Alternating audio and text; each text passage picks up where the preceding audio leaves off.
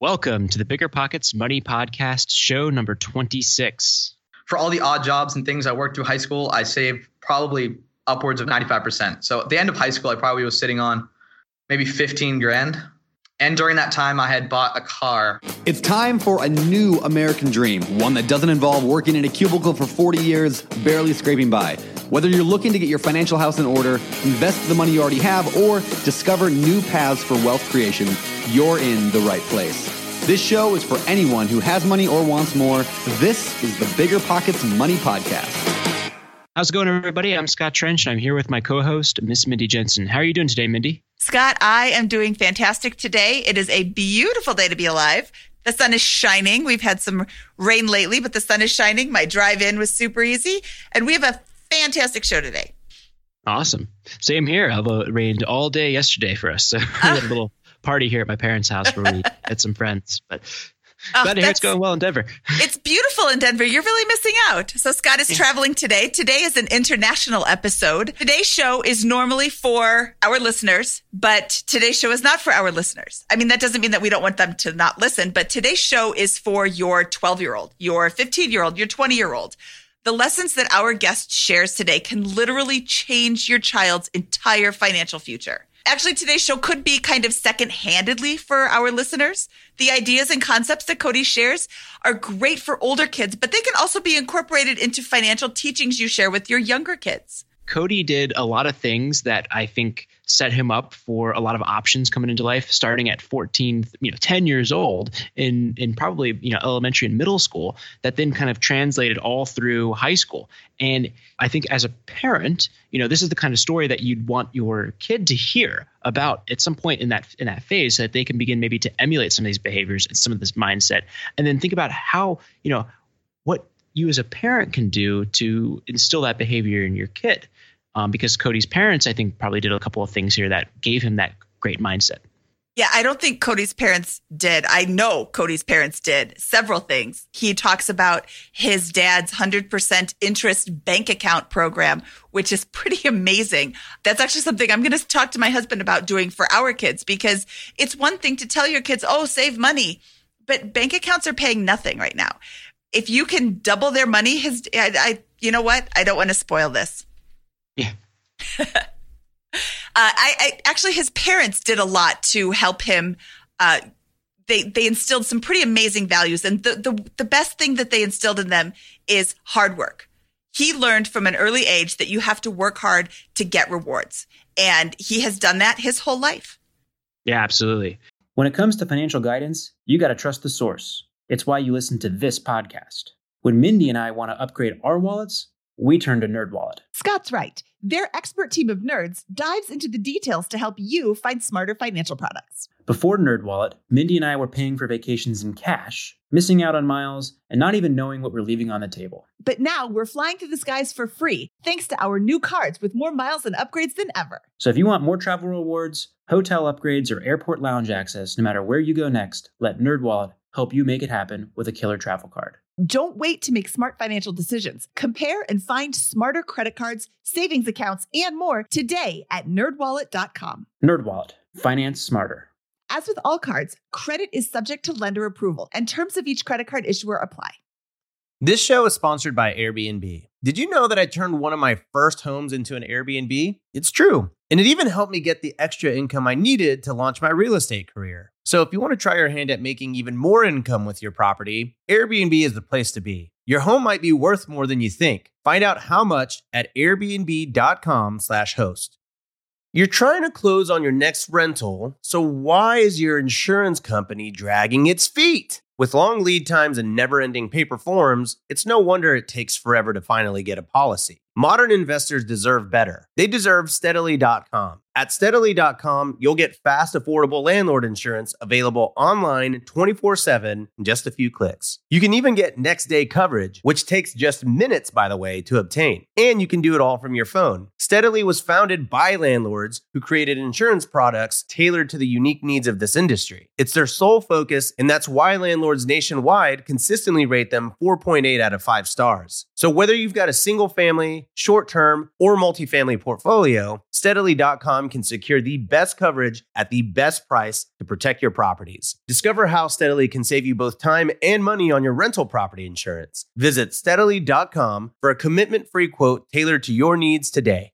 Well, should we go ahead and bring Cody in? Cody, welcome to the Bigger Pockets Money Show. How's it going? It's going great. Thanks for having me, guys. Where are you right now? Okay, so I'm in Brisbane, Australia. Been here since mid-January, and I'm actually leaving in 3 weeks. I'm kind of bummed out. I'm gonna go back to reality, but it's been great so far.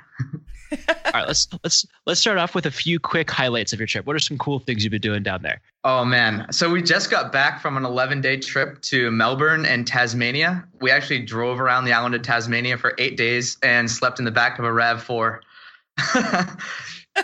Yeah, it's living like a college student. That's just one of the trips. That's probably the most extreme camper type trip we've done so far. We also went to Melbourne, Sydney. We went to New Zealand for a week. We're going up to the Whitsunday Coast, which is like these beautiful honeymoonish looking islands. We're actually going there next week. We're leaving Saturday. Yeah, we've just been popping all around. Also, we started off on the West Coast in Perth. So just been trying to see as much of this country as I can while I'm here. How did you get into this position? What led up to you kind of having a 6-month period here in Australia? Okay, so I guess I met a really cool girl, and now my girlfriend, and she wanted to study abroad. I wanted to study abroad, but she's 2 years younger. And the way the program worked out, she could only study abroad her second semester sophomore year. Since I was 2 years older, that would make it my second semester senior year. So I was like, oh, I don't really want to do that my last semester. So I was like, all right, I'm just going to graduate early. One, I'm not going to have to pay the university a boatload of money to go travel. I can do it on my dime and do it for as cheap as possible, like while still having fun. And I'll be able to go with my girlfriend. So I didn't have to go alone. Don't have to pay the university. So I'm just here on a working holiday visa is what they call it. So let's bring this back to personal finance here. So the reason that you're in this position is because you graduated early and you're kind of about to start your career and I guess journey here. Can you walk us through what you consider to be the starting point? So what was the point at which you kind of began prepping yourself for college to be able to set yourself up to graduate early and maybe in the financial position you're in today? So I think that started at a really young age. My parents were always really into like making me study and just work hard, get my schoolwork done, earn the things I had to do. Like we used to have to do, I don't know if have you ever used Puzzle Mania and Math Mania books that might be like within your age range. You're only a few years older than me, but there's these little books with like math problems or English problems, and I used to do those. I'd have to finish a page to like watch a half an hour of TV when I was a kid. So I just had this I had to have this really good work ethic, and like at the same time to go back to finance, my parents would always just save. They'd kind of pound that into my head, and so by the time I actually started earning money, I knew that I needed to save this money. The power of compound interest is just insane. So actually something my dad did for me up until age 10, because that's when I wasn't really getting any money at all.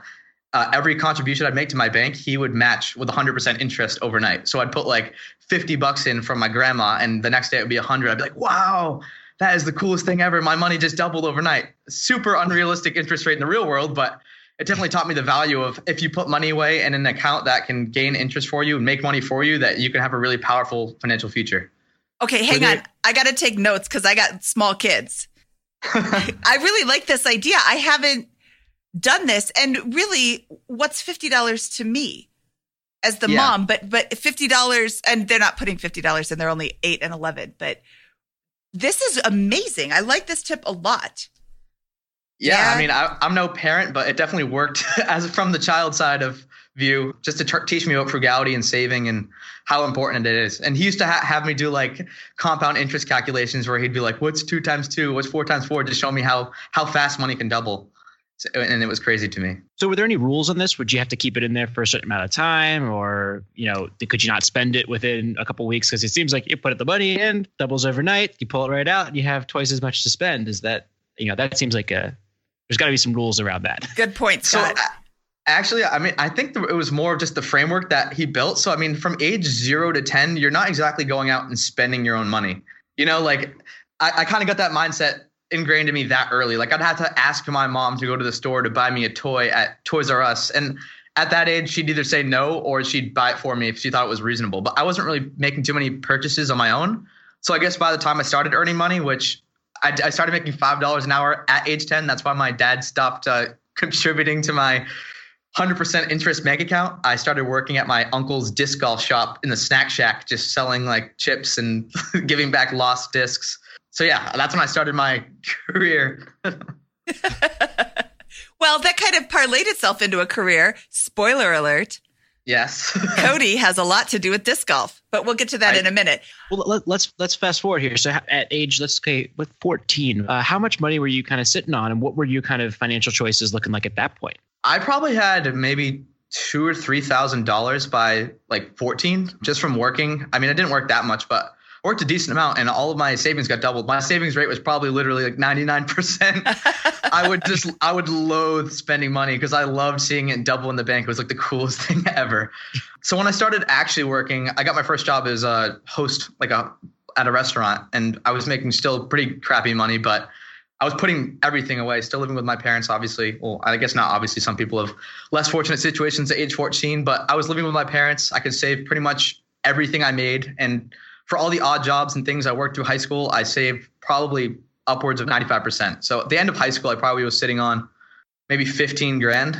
And during that time, I had bought a car, and I kind of wish I bought a cheaper car at the time. My dad convinced me to get a little more expensive car, but that's beside the point. So yeah, at the end of high school, I was definitely in an advantageous situation. Awesome. So I assume with working in this job for this many hours per week that your grades really suffered during this period, right? No. So kind of like I mentioned before, I just had a really good work ethic. And like, if I got less than an A, it's not like I got like beaten or anything like that. Yeah. But it was just a bad look for me to get like poor grades. So me and my brother really had that ingrained in our head. Like, you have to get good grades to succeed. It's really important for you to learn to like educate yourself to become better. And so just throughout high school, I was always just aiming for the top, like shooting for the top. I'd always do like extra credit. I'd always go above and beyond. And yeah, I did graduate with a pretty good GPA. I actually graduated 6th in my class. So it didn't suffer too much. Didn't suffer too much from the sports and the work. All right. So a couple quick questions here. What advantages do you think that having starting with $2,000 or $3,000 at age 14 and then kind of building up, maybe another 10 to 12 throughout high school afforded you? I know you talked about a car. Can you tell us about that purchase and maybe some of the other advantages that, how that impacted your life positively in high school? Yeah. So I guess I'll go back to the car, which is a mistake that I really wish I could take back. I'm basically crying talking about it now. But I bought in 2012, I bought a 2009 Volvo, like S40 with a sports package. It was just, I bought it for 12 grand. And that was a deal because my dad knew the guy. He was like best friends from primary school or something. And he sold it to me for 50% off. And like that, and that was a deal. But I mean, if I could go back, I wish I bought like a $2,000 beater and just drove it to the end of high school. I'm just thinking about the compound returns from age 16 when I bought the car till 22 now. I'm like, oh, I could have like almost double the money with the stock market over the last 6 years. Well, so did you pay cash for this car? Yes, I paid cash just straight out of my bank account. So that's a huge advantage here. I mean, because of the work ethic you put in starting at age 10 to 14, and then they increased there in high school, you're able to pay cash for a pretty cool car right there in high school. And you're talking about as a mistake you could have invested, but still, like, that's a really good situation. You're driving up in a sporty Volvo Yeah, no, it definitely was a cool car, but at the time I thought it was the coolest thing ever. But then looking back after you get into this FI world, I'm like, oh man, all you think about is the compound interest. So I would like to say that you can't go back and change time. So stop beating yourself up over it. You're still slightly ahead of the, I'm sorry. How old are you, Cody? 22. 22. So I would venture a guess that you are slightly ahead of the average 22-year-old. Well, let's ask two more questions here about the high school space. So first off, what do you think, what prevented your peers from doing this kind of similar thing? Because most kids do not go through high school accumulating, playing 3 sports, getting good grades, graduating the top 10 of the class, and then accumulating close to $30,000 by the time they graduate high school from hard work. Yeah, and yes, some of that was matched, especially in the early years, by your parents, yeah. But for that bank account. But what was preventing the other students from kind of achieving this? Okay, I think a thing just in society today is kind of the entitlement mindset. And I've seen that a lot growing up, like in just primary school and middle school, high school, college. It's like I should get a good grade. That's what people are thinking. I should do the minimal amount of work and receive an A. And I don't know where or when that started. I kind of noticed it. And I know that a lot of people in the generation above me have mentioned like they didn't get trophies when they lost a soccer game when they were kids. Like, and now everybody's a winner. You know, it's kind of just like this entitlement mindset where everybody wins, everybody deserves the best. And so people don't want to work for it. And I think that's what I saw a lot. Like people would want to spend the minimal amount of time on their homework, even if it was something that maybe interested them. They just want to get it over with. They don't care about the learning aspect. They just want to do the homework, get the grade, and they're hoping that that grade is a good grade. But it doesn't make too much sense if you're not putting the effort in. And so you think that the difference that kind of separated you is that you put 100% into everything you were doing at this point, school, sports, work, and that was what kind of allowed you to make that distinguishment in all those areas. I assume you're a good athlete in addition to your grades and your finances here. You won the pull-up contest at camp back in January of 2018. So little plug there for Cody. Thanks, Scott. Yeah, so I guess the things that set me up was just my parents, again, going back to like, you have to work hard to succeed in this world. And that was just something that they really instilled into me. And I guess I just carried that through high school and through college. Yeah, that's awesome. Everybody gets the same thing no matter what effort is put forth. Isn't that called communism? And that doesn't work. And well, or on the other side, oh, why should I do anything? I get everything that everybody else gets no matter how little effort I put into there. So yeah, that entitlement mindset is a huge, huge thing. That is, I don't even know how I want to say this. What prevented your peers from doing the same thing? Being entitled. Yeah, you're not going to get anywhere when you feel like you are owed anything. I think that it's interesting that your work ethic, though, we're pointing out here, has contributed to excellence in multiple areas. It's not like you're just like a good athlete and that's it, and that's where you put, or you have good grades. Or you are able to work hard and save money. No, you're excelling in all these different areas because of that. What can you talked about some of the things that your parents have done here and done that. What kind of specific things do you remember that your parents were doing that might have contributed to this for you? I think a thing that they kind of taught me to do is goal setting. And so that I've always been a goal setter. And I think that really helps you just accomplish goals. Nice. But yeah, if you set many checkpoints along the way, it just feels good accomplishing. And like, once you get rolling, it's hard to stop the boulder once it starts rolling. And if you set goals for yourself, you're like, okay, I want to get so back to sports, I want to get my 40-yard dash down to 4.7, or I want to get a X grade on this test. And just like working constantly towards a goal really helps you kind of shape the activities that you want to do to achieve that goal. I think that's something that's really, really helped me. Awesome. So a couple of things that you mentioned here as well is you have the goal setting, you have the matching on the savings account, you have just like general example that sounds like they set of just this kind of hard work, and all these things seem to really have helped you a lot here, which I find really interesting and very simple and straightforward. Yeah, definitely. I don't know if I'll just hop into it now. Another thing that was huge in high school was AP exams. And that's something that people shy away from just because of the name. I think people are just like, oh, like, why would I want to go through that extra work? It doesn't even matter anyway, because for some reason, they don't teach you the incredible savings that AP and also CLEP exams. CLEP exams I did not have the liberty of taking advantage of in high school because I learned about them a little too late after I started like really getting into the hacking the college game. But an AP exam, for people who don't know, is an advanced placement exam. And basically it will be on a subject like social studies or science or English. And you take the exam. If you score, it's usually a 4 or 5. That's a scale out of 5, so 0 to 5. You score a 4 or 5, you're exempt from taking that class in college. So it counts as college credit. So if you're going to a private university that costs $60,000 a year to go, and say you take 4 classes a semester, so you have 8 classes for the year, just some back of the envelope math. So each class is like around $7,000. You're saving $7,000 by taking an AP exam. And all it is just taking a different class. You're taking AP science instead of regular science in high school. It's a crazy small choice that can make an enormous difference in your financial future. And then the CLEP exams. All right, don't ask me what it stands for. It's CLEP exams. I totally forget what it stands for, but it's basically the same as an AP. It's just on a specific subject. You actually don't have to take like a course. You don't have to take a CLEP course.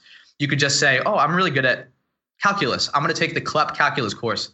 You can go onto the CLEP website, sign up. I think it's maybe $200 or $300 for a course, but that's a lot better than $7,000 or even a few grand at a public university. And you can just get that general education requirement knocked out. And I know people who have got 2 years ahead, like just coming into college with 60 college credits out of 120 by taking these AP and CLEP exams. It's just absolutely insane.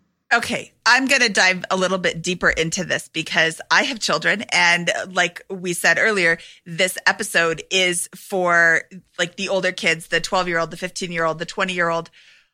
Let's pretend I'm in high school. And when can you start taking AP classes? Yeah, so I think typically the first year is sophomore year. Anyway, in my high school, it depends on the high school. My high school was pretty good at offering AP. If you're at a really like rural high school, they might have very few AP. You can take independent AP courses by yourself online. I know it's a little harder to stay motivated. You don't have a teacher, but you do have like an online guide. I had a few friends who did that.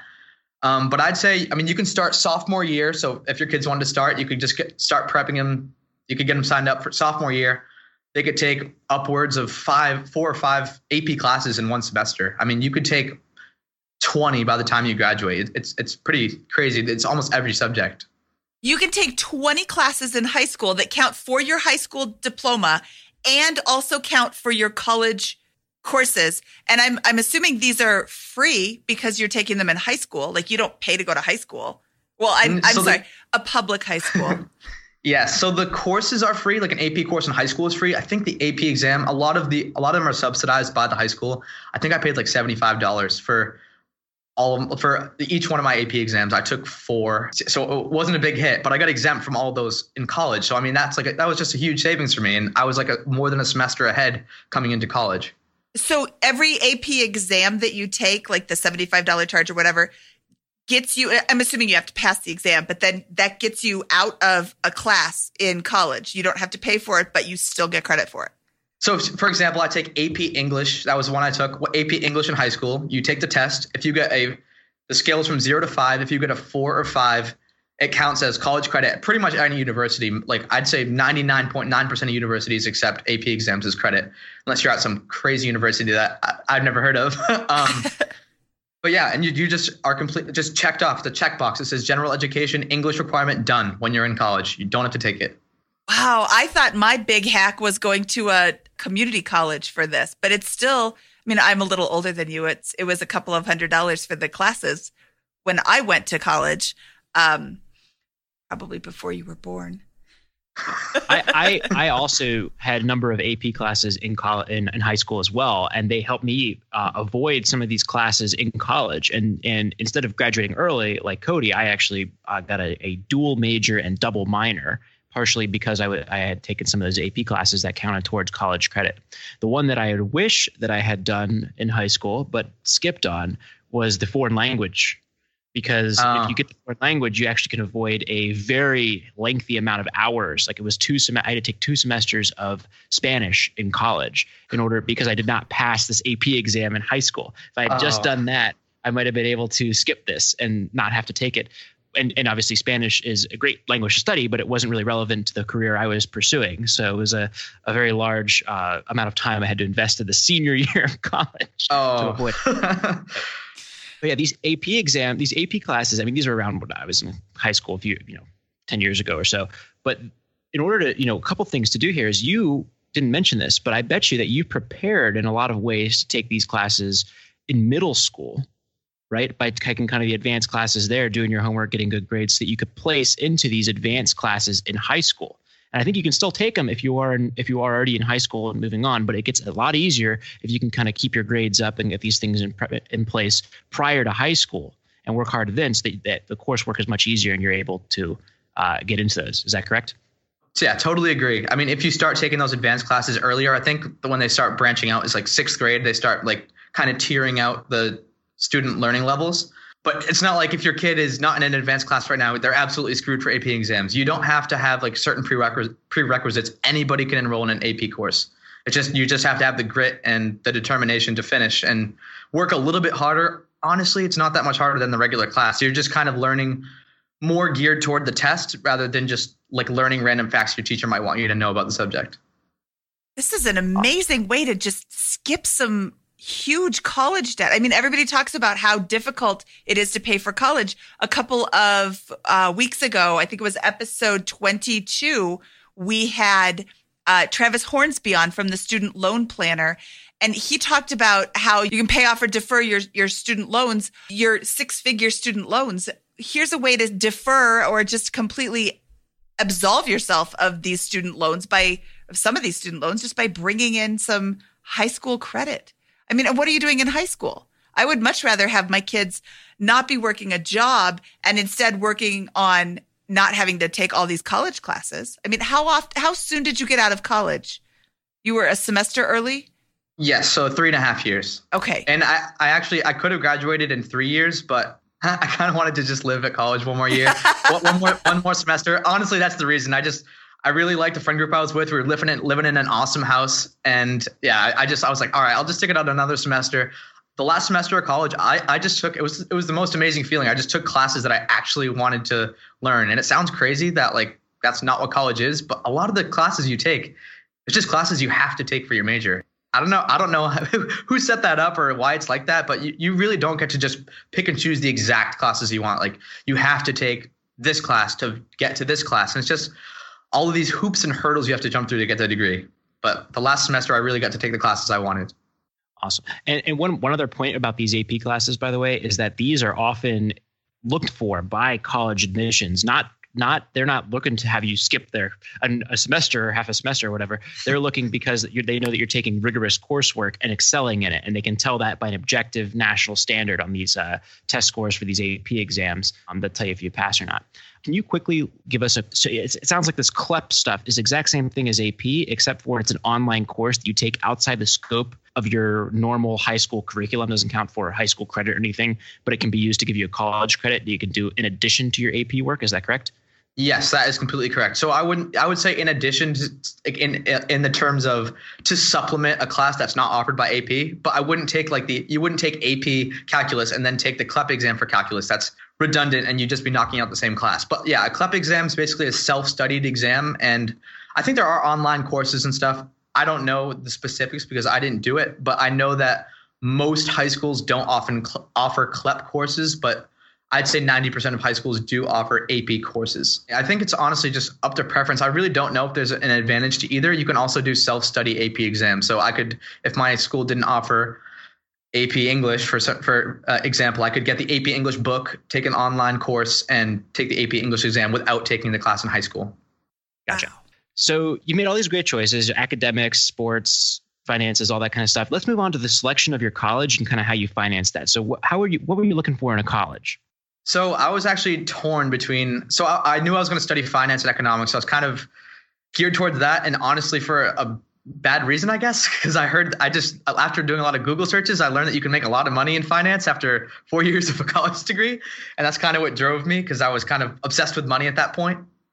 You guys know from my upbringing and just the savings rate and everything like that. I was like, oh, I'm going to earn so much money. It's going to be awesome. So I started looking at schools for like finance and economics. I was down to I applied to a bunch of schools. I was down to 2 final schools. One was a state school. One is a private university. The private university, I actually got a half off like academic scholarship, and it was still $30,000 per year. And I was like, oh, that's going to hurt. So I ended up choosing the state university. Basically just from my frugal roots. I was like, I don't want to come out with student debt. My parents said they'll help me as much as they can, but I knew that they weren't going to be able to take on a $30,000 a year bill.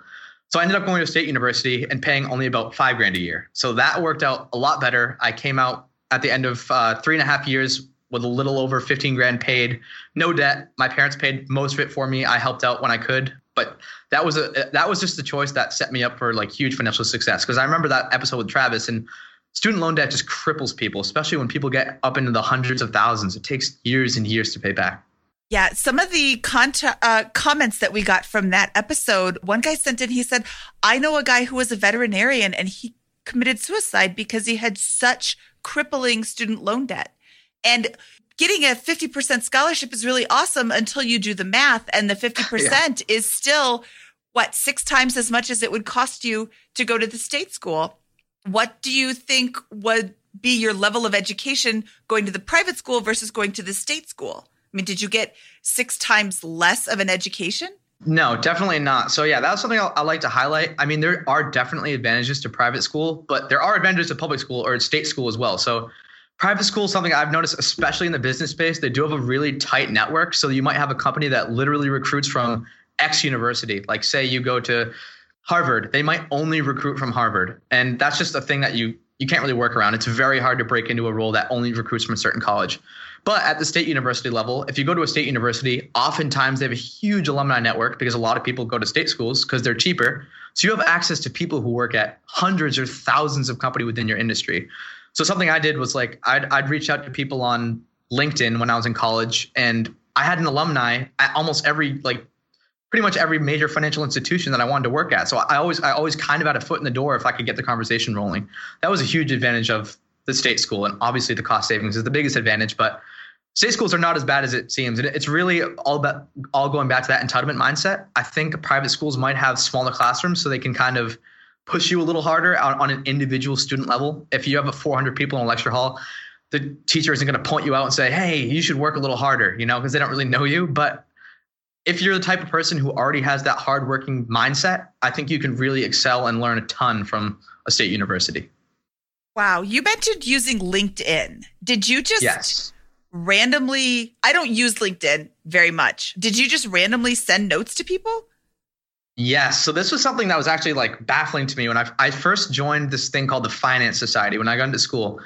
And the kid, the senior that ran it, he was just a whiz, kind of just, he was like going into investment banking, and he was just teaching us all the tips and tricks, like how to talk, how to eat, how to connect with people, like in a business sense. So he's like, reach out to 3 people on LinkedIn every single day and just send them a message saying you're interested in what they do at their company and try to set up a phone call. He's like, 90% of the people won't even answer you, but the 10% that will just help you will help you tremendously in your road to like success or landing a career down the road. And so that's what I did.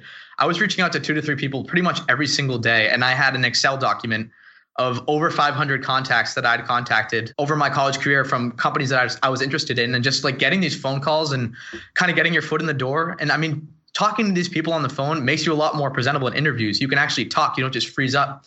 You're actually conversational. You can talk about the markets. You can talk about whatever the job might be, like whatever might be specific to the job.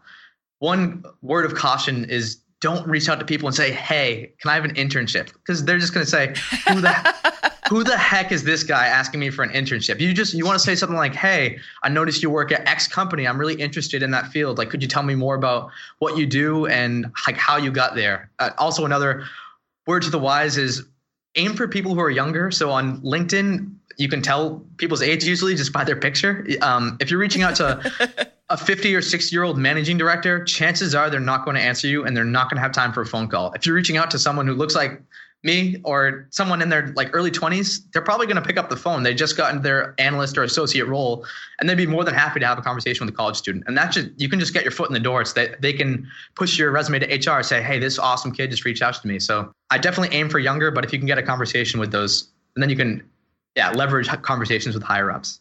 Yeah, so you're reaching out to 2 to 3. This is a great tip, by the way, and this may not even be a tip just for college students. This might be for everyone in their careers of all time. Like just keep reaching out to people and getting to know people and seeing how you can learn from them. Like people love talking about what they do, right? Yeah. And how they do it, right?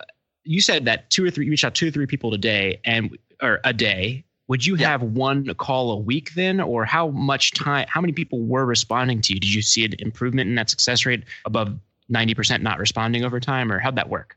Over time, definitely. Sophomore year, people did not care at all that I was reaching out to them. They're like, who is this guy? I'm just going to click delete. So I maybe had like 1 or 2 phone calls a week, but I mean, I was pedaling pretty hard. I guess as my career advanced, my resume got stronger and I had internships and a lot of experience. I started getting like maybe a 40% call setup rate, like senior year and junior year. So it definitely got better as time went on. Awesome. Wow. What were your, I'm sorry to abruptly transition here, but what were your extracurriculars like while you were doing this? And you mentioned the Finance Society here. What else were you doing in college besides that?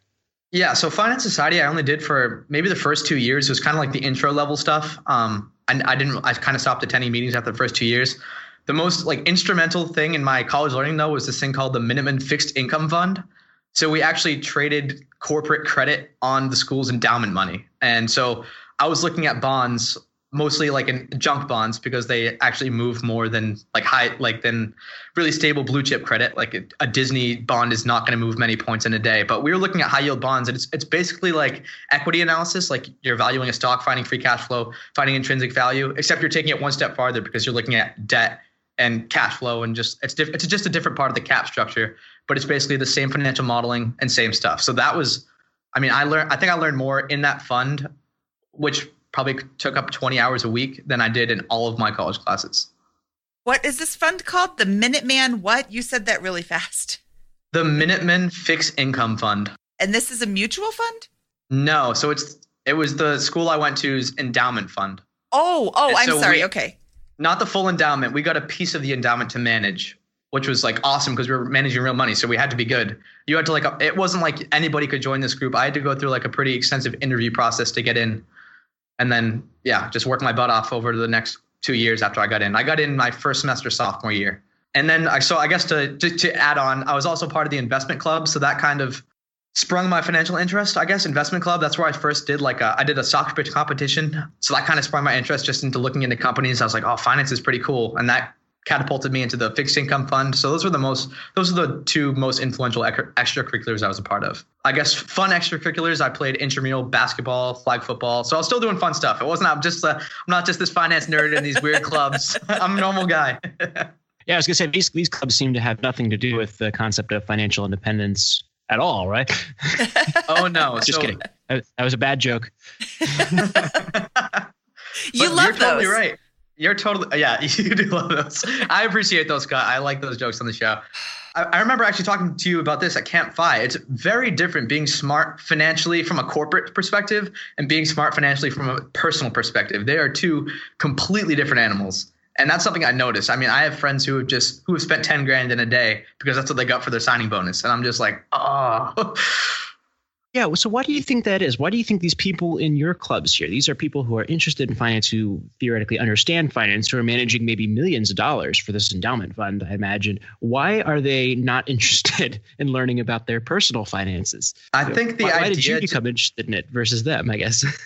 Okay, so I'll tackle your first question first. Like, why aren't they interested? I think just the mindset in finance, especially, it's just money hungry, power crazy. That's like the typical Wall Street investment banker mindset. Sorry to any Wall Street investment bankers listening to this. I've had a lot of conversations with them, and I had like a lot of interviews, and that's just the mindset and vibe you get from those offices. People are just out to make more money, make more money, make more money. And so they don't really worry about their expenses. They don't care how much they spend because they can always make more money. That's the mindset. They're like, it doesn't matter. Like, I'll make $500,000 next year. I can spend $500,000 this year. And it's just this crazy mindset that just perpetuates. And when you're 40 years old and you're in $500,000 worth of debt because you have 3 houses and a yacht, you're like, oh, wow, I really wish I could have turned back the clock. Huh. And started when you were 10? Yeah, it started when you were 10.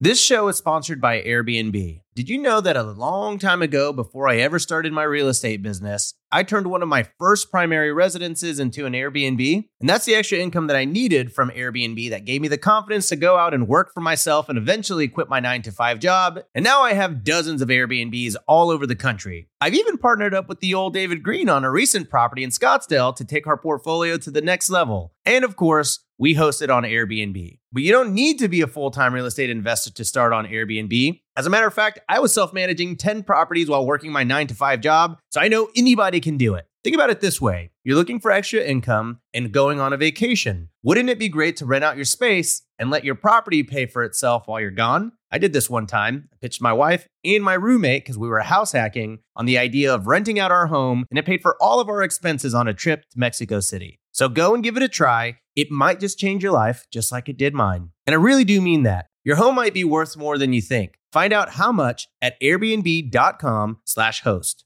Deciding how to invest your capital can be extremely challenging, especially when the market is constantly changing. That's why it's never been more important to partner with a company that has a great track record.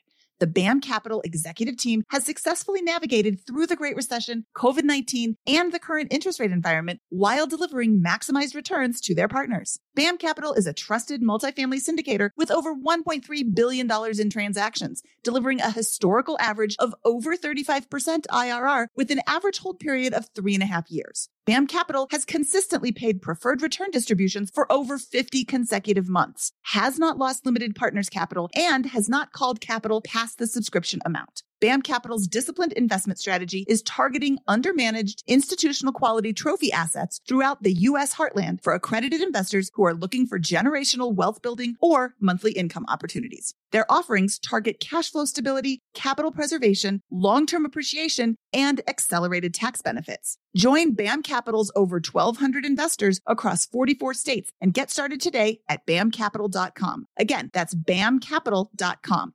Saving for a down payment, a wedding, or just looking for extra money to invest? Monarch Money turns your budgeting woes into wins. That's why the Wall Street Journal named it the best budgeting app overall. Monarch is the top-rated all-in-one personal finance app. It gives you a comprehensive view of all your accounts, investments, transactions, and more. Create custom budgets, set goals, and collaborate with your partner. And now, get an extended 30-day free trial when you go to monarchmoney.com/pockets. Monarch's simple, intuitive design makes it easy to manage your money like a pro. Add a partner or family member to your account for no extra cost, so combined finances become a breeze. Customize your budgets and notifications, set up automatic rules for transactions, and more. After trying out Monarch for myself, I understand why it's the top-rated personal finance app. And right now, get an extended 30-day free trial when you go to monarchmoney.com/pockets. That's monarchmoney.com/pockets for your extended 30-day free trial. Listen up, business owners. Here's some quick math. Fewer costs equals more profit. The problem? You're spending more than ever on operations, materials, deliveries, software, and more. So why not reduce your costs and headaches with NetSuite by Oracle? NetSuite is the #1 cloud financial system, bringing accounting, financial management, inventory, and HR into one platform and one source of truth. NetSuite lives in the cloud, which means you can reduce IT costs with no hardware required. Cut the cost of maintaining multiple systems because now you've got one unified business management suite. You improve efficiency by bringing all your major business processes into one platform, slashing manual tasks and errors. It makes sense that over 37,000 companies have already made the move to NetSuite. Don't let rising costs sink your business's growth. By popular demand, NetSuite has extended its one-of-a-kind flexible financing program for a few more weeks. Head to netsuite.com/bpmoney. That's netsuite.com/bpmoney. netsuite.com/bpmoney. So why do you think you were different? Why do you think that you were so interested in finance and all this coming in? What was the difference, like kind of that where you discovered maybe this another way to approach money?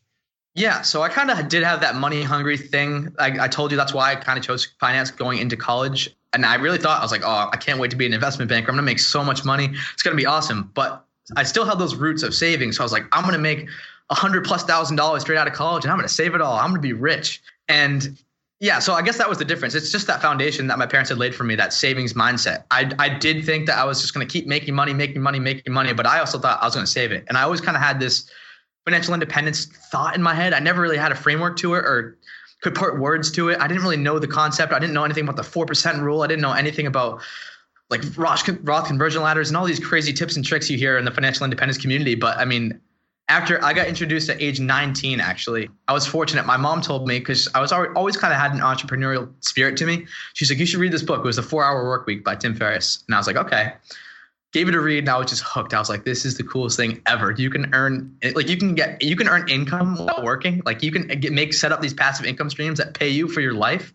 I was like, that's the coolest thing ever. So I just started like brainstorming right away. And I did have 2 failed businesses. Scott, I actually did have I know you have the Trenches Tees, I think you mentioned. Yeah. Your failed. I also had a failed clothing company just because I didn't really put any effort into it. And I also had a tutoring company I tried to start and I was going to like be the head of it and hire all these tutors.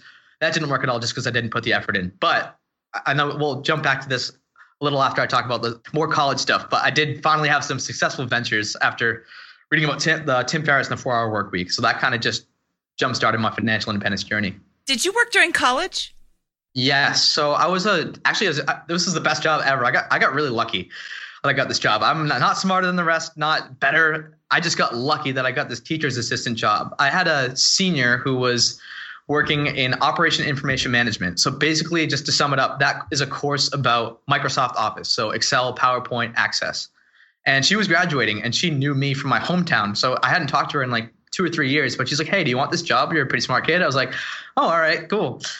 Took the job and it was just the best job I could ever ask for. So not only did I become like an Excel guru, not to toot my own horn, but I am really good at Excel because I've spent probably thousands of hours on it, and teaching a course on it. I independently taught like a 30-person course on Excel, but I also had lab hours, and what lab hours were I monitored the lab. And so I'd sit in the lab for 20 hours a week and do my homework and maybe answer questions for an hour out of that 20 hours and get paid $13 an hour the whole time. So I was making like $400 every other week doing lab hours. Your homework. Yeah. So that was huge. Now, there were a lot of jobs like this at my school as well. And a big regret of mine is that I didn't take one and do exactly that. It's a boon to your grades and your finances. And it's just all during the day. It doesn't impact your social life. It's great. Yeah. I was saving 95% of my income. I did help somewhat pay for school, but what were my expenses? Luckily my first 2 years, I had my dining paid for by my parents, which wasn't too expensive. And the scholarships I got, which I'll talk about in a minute, helped out with that. They helped pay for food, but my real expenses were alcohol, which was like a $12 handle a week. Nice. What was the handle of choice? Oh, Rubinoff. There you go. Yeah, there you go. Rubinoff. Oh, it's only after 21, of course, right? Only after 21. Yes. I strategically came into college at age 21. Nice. Good job. Yeah. Okay, so how does somebody find these jobs? These air quotes around the word jobs, because you're not really working, but you are getting paid for it. I mean, I'm not saying that you're slacking, but I mean, if there's nobody asking you questions, what are you supposed to do? Hound people and say, hey, can I help you with anything? Do you have any questions? They're like, no, go away. I'm just doing my homework.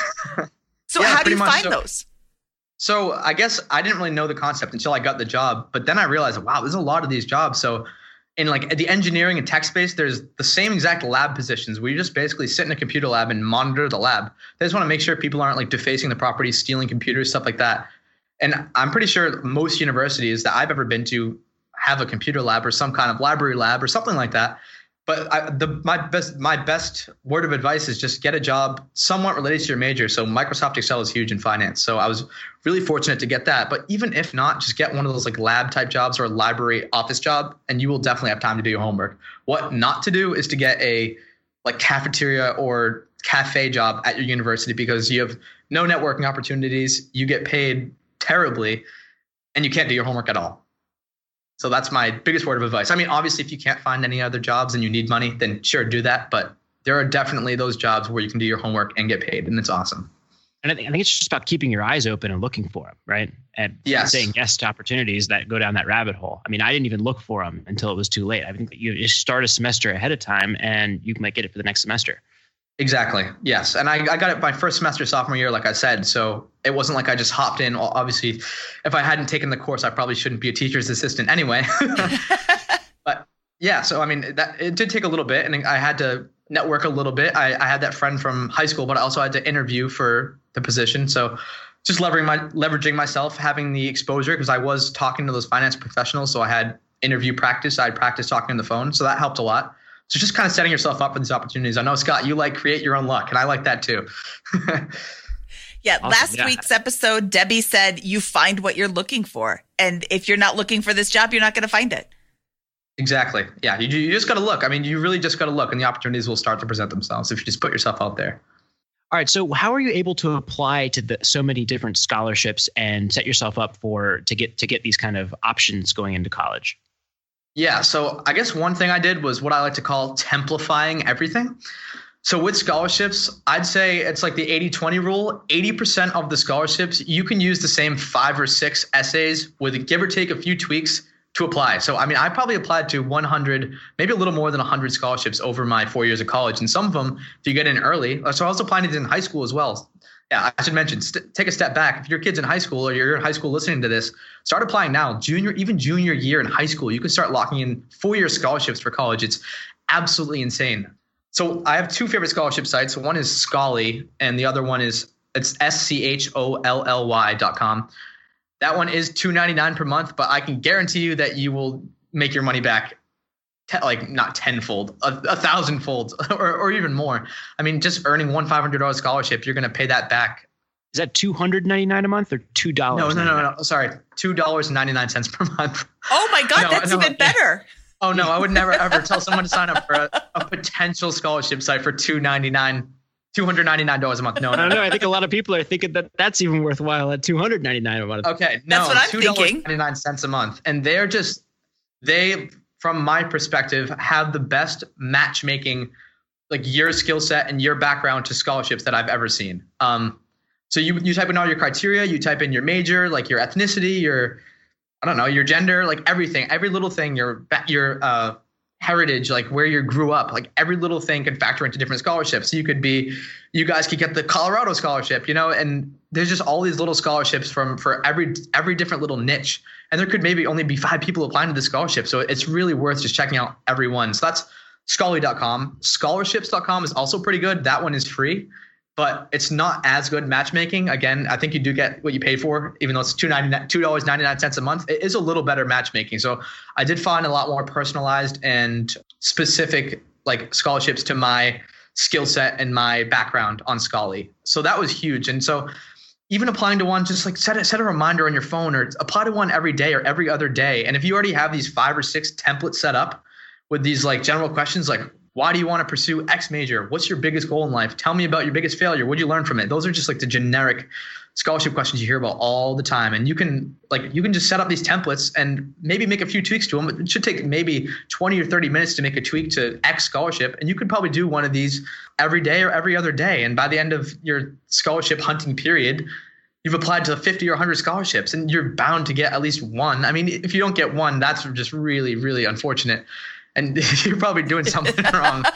But the barriers to entry are not too high on some of these scholarships. I mean, there's honestly 10 or less people that are applying to some of these local community scholarships, and you might not even know they exist unless you start looking. And the same thing can be said for internships. So do the exact same thing with what's called a cover letter. So I'm sure people are familiar with what a resume is. It's usually a 1-page piece of paper just detailing your work experience, what your skills are, stuff like that. A cover letter is expressing your interest in X company. So I want to work for Google, say.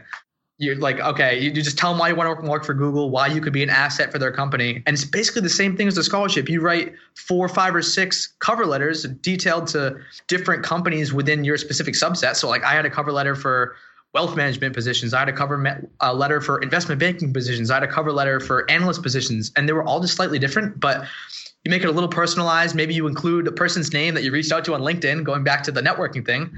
I talked to Scott on the phone. I met him on LinkedIn, and they're like, oh, that he knows Scott. And then the HR recruiter brings it to Scott's desk, and Scott's like, yeah, this kid's awesome. It's just getting your foot in the door that way. And if you have these templates set up, you can kind of mass apply to internships. And same thing with scholarships. It's just a huge advantage. I really think maybe in some specific cases, it's quality over quantity. If there's one company you want to work for, then don't do a mass cover letter. Make a really personalized cover letter. Talk about like this really fine-grained specifics why you want to work for that company. But I really think it's quantity over quality with these types of things, with scholarships, and especially internships in the early years, because you don't know what you want to do. You just want to get your foot in the door. I have a comment about this. So I didn't apply for scholarships and internships, but I did apply for a lot of jobs once. I decided I was done with my current job. I wanted a new one. My tip is reread right before you send it. This was back in the day of fax machines, but reread the whole thing before you send it, because I sent a note to XYZ company professing my profound desire to work for ABC company. So I'm like, oh, well, I'm not going to get that job. I already hit send. You can't like suck it back in. So yeah. I didn't even follow up because I knew they weren't going to call me. So just one last time, right before you send it, make sure that the email address that you're sending to Bob at XYZ company is also the cover letter that says, I want to work at XYZ company. Yes. So I guess just a little tip, just another little actionable tip that people use. So all the parts that I change, I keep in capital letters and red font. So until all of the red font and capital letters are gone, I do not send it, because that is all the company names. That's all the specifics about the company. I'll have like several sentences in capital red letters, like, do not send this out unless this is specific to X company. And so, yeah, every time I redo one, I make it's not like I already have Google in there and then I'm applying to Facebook and I just have to like look for Google in the document. I have a template that's all bold, highlighted red text that make sure you change this. Nice. Yeah, that's a great tip. I use this all the time in my work. for what I do professionally. And one thing I'll say is that if you have a typo in the meat of this letter, that's the part you're not editing, it also gets sent out to everyone that you send these things to. So make sure that you have a very professional template before you go in and double and triple and quadruple check that before you start blasting these out. I've had a couple of embarrassing ones. Oh, man. A great tool for that, I don't know if you guys use it or if your listeners use it, is Grammarly. And it's just a Chrome extension, and it checks your grammar and like syntax and everything for you. So if you screw up a word or if you forget a comma, it will tell you and you can fix it. So it's pretty awesome. Yes, I was going to bring that up because we use that at Bigger Pockets and it's amazing. I like to think that I'm pretty spot on, but I get fat finger typing and, you get the wrong subject verb agreement. It's really a great extension. It's awesome. And I guess I just want to touch on one last thing with the interviews, and not so much scholarships because it's not so much face-to-face, but with like an interview, whether it's full-time or internship. So this is something that I kind of started to think about so the Minuteman Fixed Income Fund, you have to interview into it, like I said before. So once I got to a senior level, I started interviewing people. And it was weird being on that side of the table, especially at such a young age, because you only know being on the interviewee side of the table. But something that I urge people to think about is think like an employer when you're at an interview. So if you just go in and you're pretty bland and you're like, oh, I kind of want to work for you guys, and I'm pretty average, then you're not going to be remembered. They're not going to remember your name. They're not going to leave a memory in that employer's mind. But if you're thinking like an employer, I need to do something that really stands out. So for example, I can't speak to every major, but I would bring a binded report in, like a 20-page binded laminated report of a company I covered. And right off the bat, this kid's legit. Nobody else is doing that. So it set me apart right away. And just thinking like an employer, having that mindset, it made you seem a lot more legit. It made you seem a lot more professional than the competition. And you stand out. You just stand out right away. Awesome. I think it's a great tip. That is a wonderful tip. Okay, so we've heard a lot about your successes. Let's hear about your failures. These failed clothing company business. I don't even know how you could fail at that because everybody wears clothes. Oh, wait. You didn't put any effort into it. Are you a millennial and you're just entitled? And I started this company. I made a website. Come to me. If you build it, they will come, right? Why didn't that work out? So I did start social media. I had Instagram, Twitter. I had the whole shebang. And I also started a website. It wasn't a great website. Didn't put too much effort into it. But I don't want to spoil my idea in case I do it later on. I won't tell you the name of the company or exactly what. It's a specialty clothing company. Okay. Fair enough. But I was just way over my head. And I was like, all right, I really don't know what I'm doing here. And getting manufactured t-shirts from this warehouse in China and getting specific customizations and stuff. I was like, I'm in way over my head. Kind of just dropped the whole idea and said, all right, this adventure is not for me. So okay. I guess it was a lack of effort, but also just kind of jumping in over my head. Honestly, maybe if I stuck with it and just didn't give up myself, it could have been successful. Who knows? I can't turn back time like you said, Mindy, but yeah, it did fail. Also, another problem with this was an entrepreneurial venture, I assume, that needed some capital to get going, right? You probably needed a couple thousand, maybe a couple hundred, maybe to a couple thousand. And that's very scary for a college student to kind of put up that kind of money to start something, right? So I assume that your next venture here was probably something that was much less capital intensive. Is that correct with the tutoring? The tutoring was actually before. I said them in the wrong order. The tutoring was first. That was zero capital. That was no capital intensity at all. I actually started. I didn't even start a website. Didn't have social media or anything. Just kind of wrote a Word document of my business plan and started to advertise on Craigslist. And what do you know? Nobody contacted me.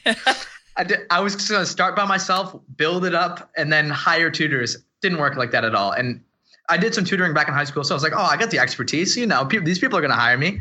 They can see I had my resume attached. It said the tutoring thing. I was like, oh, yeah, this is going to be a gold mine. Nobody reached out to me. But it was total lack of effort. I mean, I definitely could have built a successful tutoring platform if I wanted to, but I think that was more of just a kind of giving up. That was freshman year. So I was kind of just testing out college, hanging out, probably drinking a few too many nights. All right, so let's move on to the one that did work. When did you start the one that did work, and what is that business? Okay, so I started Arsenal Discs June of 2016, and I told you before, I worked at a disc golf shop. What year of college was that for you? Junior year of college. Yeah, so junior year of college, I already had this disc golf background. Like I said, I worked at the Disc Golf Snack Shack at my uncle's disc golf course, which is conveniently right across the street. So I'd been playing since I was about 7 or 8 years old. I was super into the sport. For people who don't know, disc golf is just like ball golf, except you're throwing a plastic disc into what's called a pin. It's like a metal basket with chains. You throw the disc in. There's drivers, mid-ranges, putters.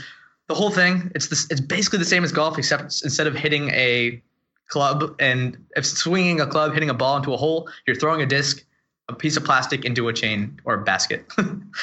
So just a quick background, because I know a lot of people are like, what's disc golf? So yeah, long story short, into disc golf, really into the community. I had a lot of friends in the disc golf community. I knew everyone that came to play. And so I was like, I want to start a disc golf business, because the market was kind of unsaturated. There wasn't too many competitors. There was maybe 8 or 10 major players, and there was almost 8 or 10 major players in the manufacturing market. There's probably like 2 or 3 million global players. So I was like, this seems like a pretty good market. I could definitely, even with a 1% market share, I could start making some money. I just start growing a business, having fun with this. So yeah, I reached out to my mechanical engineer friend. This was a friend from high school who was like just super into creating, and because I don't have any of that expertise. I don't know how to create a CAD file. I don't know how to run flow tests on all these crazy programs, but he was into that. So he was like, all right, I'll work with you. I want to create these discs. So we started looking at like competitors' discs, what made them successful, what made them not. And we just kind of started at the drawing board. He started creating these CAD files, which is computer automated design or drawing. Don't ask me. I'm not an engineer. You engineers will probably correct me and make fun of me that are listening to this episode. But yeah, he was making the CAD drawings. We do wind tunnel tests. We do flow tests. These are all like on the computer. And then we'd get them prototyped in China. We'd get them shipped back over to us for a very cheap cost. And then if we liked the design, we'd keep it. If not, we send it back. And then after we got 5 disc designs that we liked, we went and bought what are called molds. So this was a capital intensive project. Mold is basically a big steel block. And in the middle of the steel block is the shape of the disc. So think of like a Frisbee, except it's a little more compact with a bevel rim. So basically it's a big steel block. The middle is the shape of the disc. It fills up with hot plastic. It cools off, opens up, the disc pops out. That's what a mold is. So we bought the molds. We bought 5 molds. It was a little over 12 grand. We went half and half. I had been making a lot of money in college doing that. Like I said, I was making $400 almost every other week doing the tutoring. I was also doing alcohol sampling on the weekends. That does not sound as good as it actually was. It's not me tasting alcohol. It's me standing in the liquor store saying, hey, you want to try this alcohol? And yeah, exactly. So it's not as glorious as it sounds. I was also doing side jobs. I was like raking, shoveling. I was just crazy about making money in college. So I had quite a stockpile. I probably had your only expense was this $12 handle of booze, right? Exactly. I mean, honestly, pretty much my only expense was eating out, which was going to Applebee's once a month. So my expenses were less than $100 a month, and I was bringing in probably $3,000, maybe a little higher than $3,000 a month. So I mean, my savings rate was pretty huge. And so by the time we started the company, I probably had 15 to 20 grand saved up. So I had the capital to build that mold, but that's not where the story ends. I mean, there was a lot more work getting the marketing, advertising set up, getting the online store set up, going through all the legality, getting the like design patents and all that stuff. It's a big process when you're actually manufacturing a product from scratch. At the end of the day, after we got all the manufacturing done, did all the prototyping, we were about 35 grand down in the hole, I guess. This is split between me and my partner. So we were 17.5 each.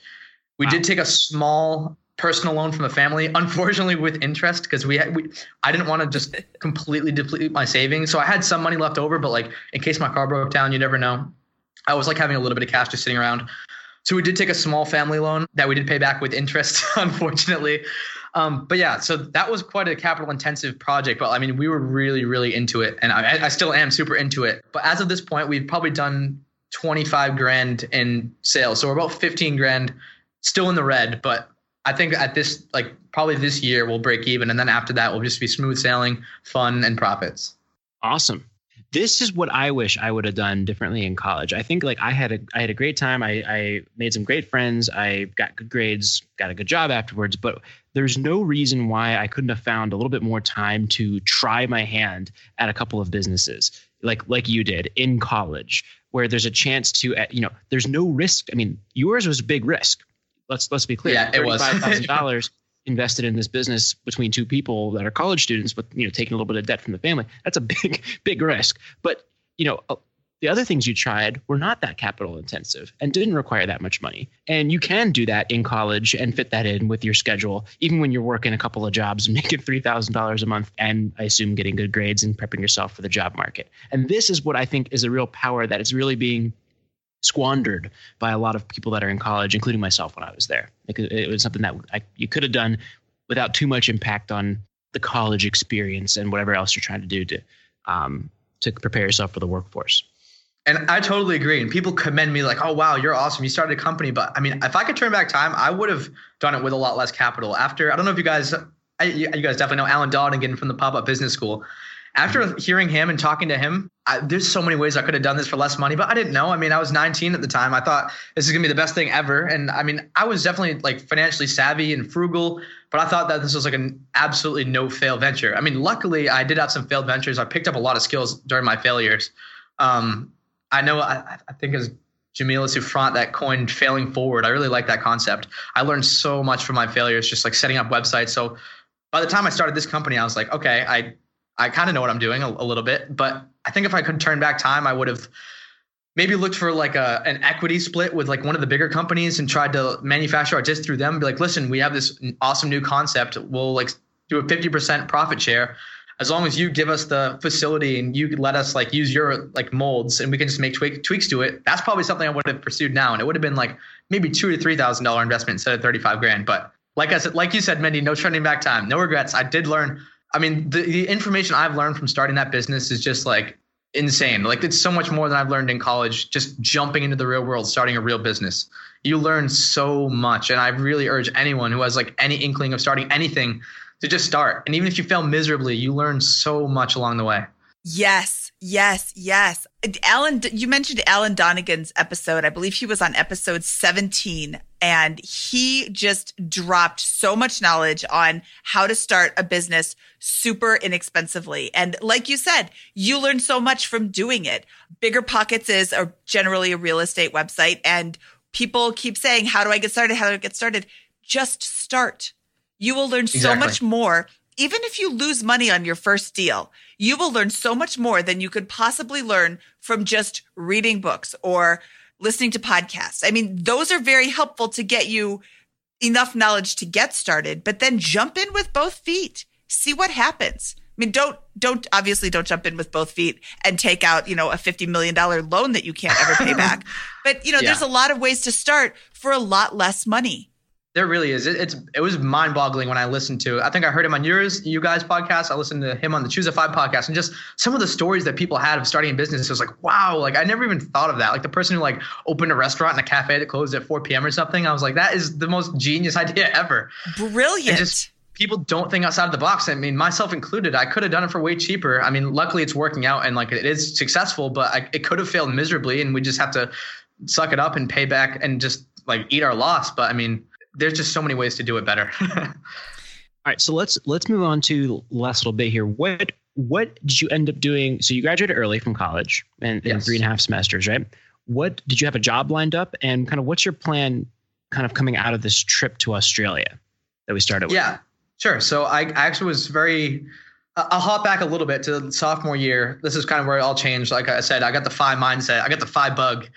I really wanted to do investment banking because I mean, you can really make some insane money. You can make $125,000 easy out of a 4-year degree. That's just like unheard of money.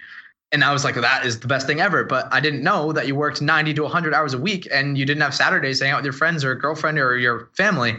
You literally work 90 or 100 hours a week. And I was like, that is not the life for me, especially after reading about passive income and all these other routes. So I actually chose a less stressful job. I found a finance job that actually compensates for overtime, which is pretty rare in the finance space. It's pretty awesome. So definitely a better work-life balance. They actually like respect you and don't treat you like a pawn. They treat you like a person, which is also pretty abnormal in the finance space. I know, Scott, you work for the worst company in America, I've heard you say.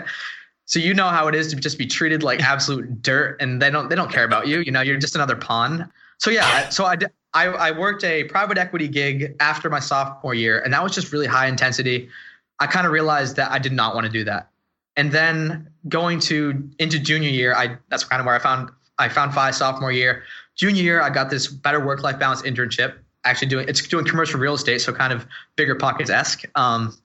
But at the end of the internship, they gave me the full-time offer for next year. So I had, going into senior year of college at the end of August, I had a full-time offer. So I knew I was set even before I planned like leaving for Australia, which was huge. Like I don't have to look for a job. I'm just kind of hanging out. Awesome. What's your kind of plan coming back now? You're going to start this job, I assume, in the next couple of months and begin your journey to FI. Is that correct? So yeah, I start 2.5 weeks after I get back. So I get back from Australia on June 26th, and then I start work on July 9th. So disclaimer, I'm probably only going to work there for like a year. It's just so hard to, after just being exposed to this community and listening to the absolutely incredible stories of people branching out and just doing amazing things. I cannot sit at a desk from 9 to 5. I'm really just going to go out there. I already have the disc golf business going. I really think that's going to start picking up soon, especially we just moved to a new manufacturing facility. So things are going awesome. It's just like, I really want to do stuff that I enjoy. And a thing that I guess a beef I have with the financial independence community is that like work hard for 10 to 15 years, as hard as you can, just making as much money as you possibly can. And if you're not enjoying life during those 15 years, I don't see the point. I'm really about like, do what I want when I want to do it type of mindset. And so that's kind of what I'm about. I really think I might only last like a year just to say I did it and just to say I didn't wimp out and then kind of go off my own doing entrepreneurial stuff. So that's my game plan. Long story short. Awesome. Yeah. I think I will warn you, I had a kind of a similar mindset, but then I discovered a job I really loved at exactly, which is totally different. That may be something that you'll find is, if you kind of approach life with this mindset where you're going through it and, hey, I'm going to be able to do what I want. I'm going to work towards FI. Well, options begin expanding very rapidly for you, very quickly within that first year. And you're going to only tolerate a position that you love pretty soon thereafter, I would suspect. So yes. I think you're going to have a lot of good options coming up for you, including entrepreneurship, maybe a job you love or whatever going forward. I totally agree. I mean, I think just from hearing what you guys say, Bigger Pockets seems like an awesome place to work. And you guys like have a blast and it's like fun in the office. But I mean, my office is pretty cool. And my boss is a really awesome guy. It's just like, I don't love it. I love doing the disc golf company. I love writing and teaching people about personal finance. Like I like helping my family and friends set up their Vanguard accounts. Like it's cool to me. Like I feel like I'm actually benefiting society. When I'm at my job, I really don't feel like I'm doing that very much. So I don't know. That's just an important thing for me. So I kind of think that's why I'm going to branch out, because I really like having that sense of fulfillment, feeling like I'm making an impact on the world. But if you love your job, I mean, by all means, just do it as long as you can. I just don't like the people who work 10 to 15 years in a job they loathe just to hit that FI number, and then they expect themselves to magically be happy. Yeah, no, you are not going to magically be happy if you're sitting there at a job that you absolutely hate. And, exactly. Even if you do, you slug it out through this horrible job, you get to FI, your life doesn't automatically change. Like whatever you were doing before retirement is what you're going to be doing after retirement. So if you slug it out at work, you go home and you watch TV or you read a book or you just go to bed, that's what you're going to do even more of after you hit FI. So you need to have a plan for financial independence, not just like be working towards it and then stop. Exactly. I'm in total agreement. So you really need the two. Like you need to retire to something or else you're going to be miserable once you hit FI. Yes. Unless you really like watching TV. There's not that many good shows. There's not that many good shows. All right. Now it's time for the famous four. These are the same 4 questions that we ask every guest. There's actually 5 because we don't know how to count. The first question is, what is your favorite finance book? So I'm going to have to go with the 4-Hour Workweek just because that kind of jump-started my FI mindset and just the idea that you could make passive income, that you didn't have to trade your time for your money. That was just a breakthrough moment in my FI journey. Like you don't have to trade your time for money. You can set up these passive vehicles. That's a really powerful statement. Yeah, that was definitely one of the most powerful ones for me as well. So if you haven't checked that out, go check it out. It's a staple, I think, of this mindset. It goes along right up there with Rich Dad, Poor Dad and all these other books that talk about how to accumulate wealth and separate your time for your money. Definitely. All right. So what was your biggest money mistake that you made? Oh, so I kind of already covered this, but it's definitely the car. If I could go back in time, I would have literally bought like a $1,500 beater that barely made it to school every day and just invested the rest. I would have had like 30 grand by now.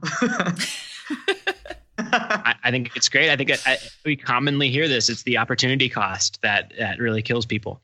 It is. Actually, the more I think about it, the more I think it might have been really this not taking a more entrepreneurial shot a little bit sooner, maybe the way that Cody did with his disc golf company. Like that's really the big advantage that I think that is one of the big advantages that you have kind of going into the world is you have an expectation of solid sales every year from this side hustle you have, right? I think another huge thing, just my age, obviously it's not a fact that everyone can use to their advantage, but I have the freedom to fail. So like at this point, I'm not used to eating fancy food.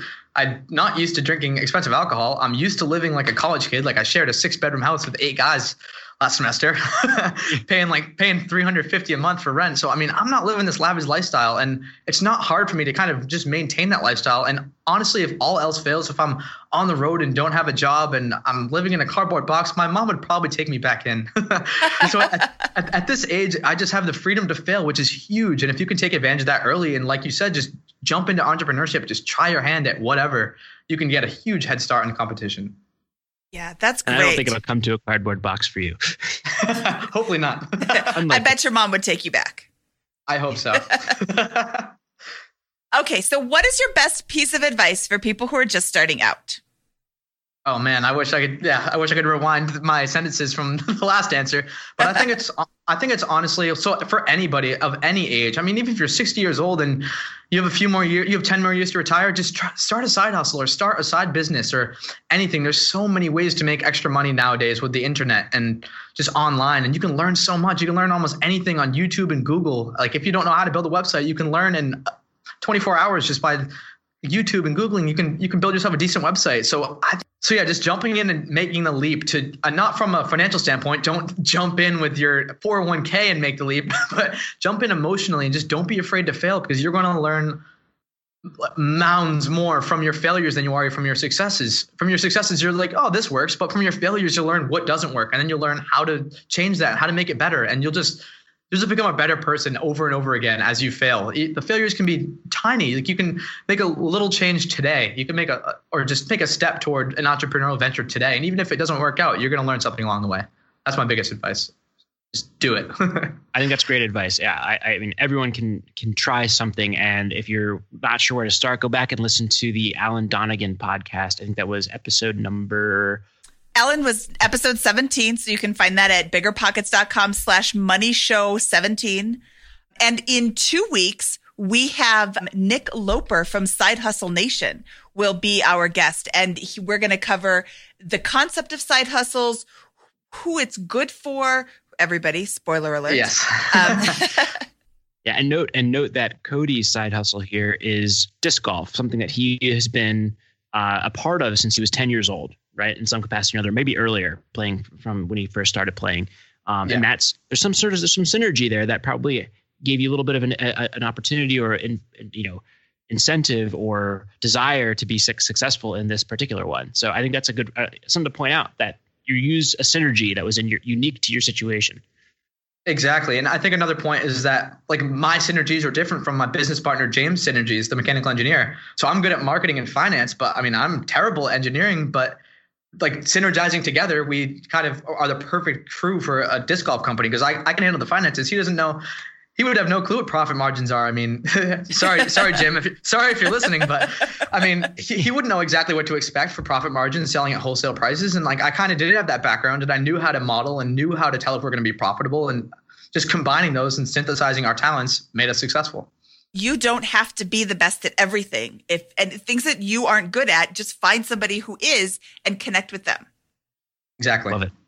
All right. So the toughest question of the Famous Four here, and sounds like you had plenty of opportunities to tell these, but what is your favorite joke to tell at all those parties you've been at?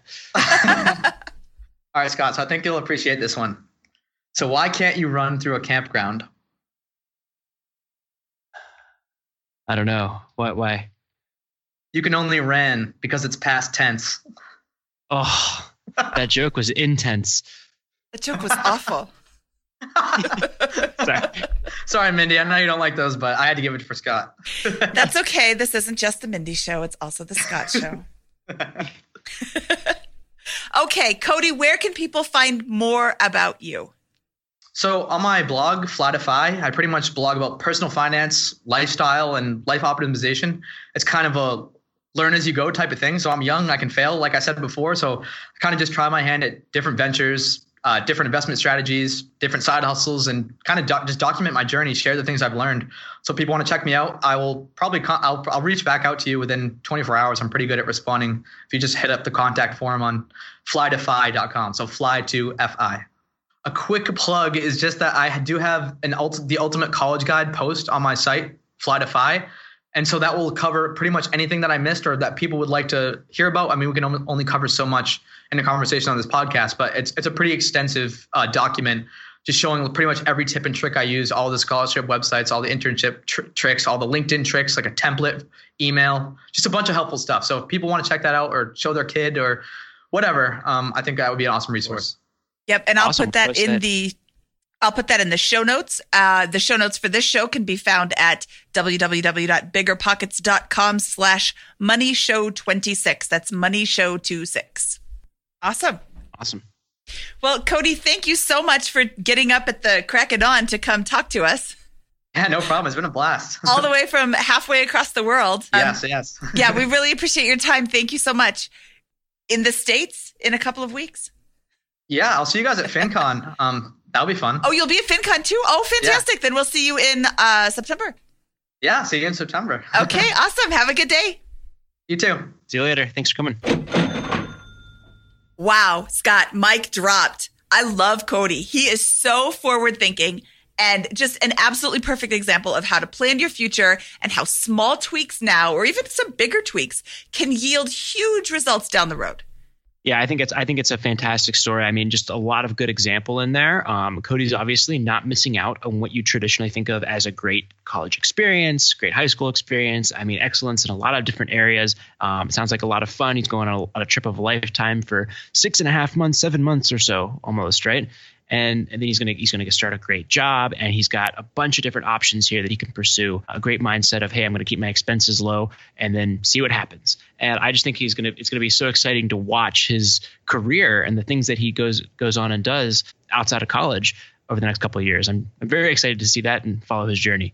Yeah, it's amazing what small changes now and a huge mindset shift can just change your life without changing your life. I mean, he's not missing out on anything. Like you said, it doesn't change his life to drive a crappy car or live with a bunch of roommates or, do all these things, but it changes his life down the road when he's able to retire when he's 24 or whatever ridiculous time frame he has for himself. And he's going to do it too. He is just I'm going to do it. And then that's like written in stone. This is how it happens. And it's like it just falls into place, but it doesn't because he puts the hard work into it. Yeah, I mean, it's 10 years of smart decisions before this that have gotten him to this point, and that's where the options are that's why the options are materializing for him now. Yeah, wow, such a great show. So I hope you enjoyed it as much as we did. Scott, do you have anything else to add before we get out of here? This show ran really long because Cody just kept knocking it out. Nope. Again, I think it's just a great show for you to listen to and then to think about who this could apply for. That's again, high school, middle school, college. That's kind of how they're thinking about how to start themselves up for a life of options. Yep. And if you have little kids, think of how you can help them start learning about money, start learning about hard work, because throughout Cody's whole story, it was just hard work got me here. Hard work got me here. Hard work got me here where I could make connections, which got me here. It's just over and over repeat. Hard work is, and when he didn't do the hard work, he didn't have success. Smart hard work. Smart hard work will get you every time. Okay. From episode 26 of the Bigger Pockets Money Podcast, this is Mindy Jensen, over and out.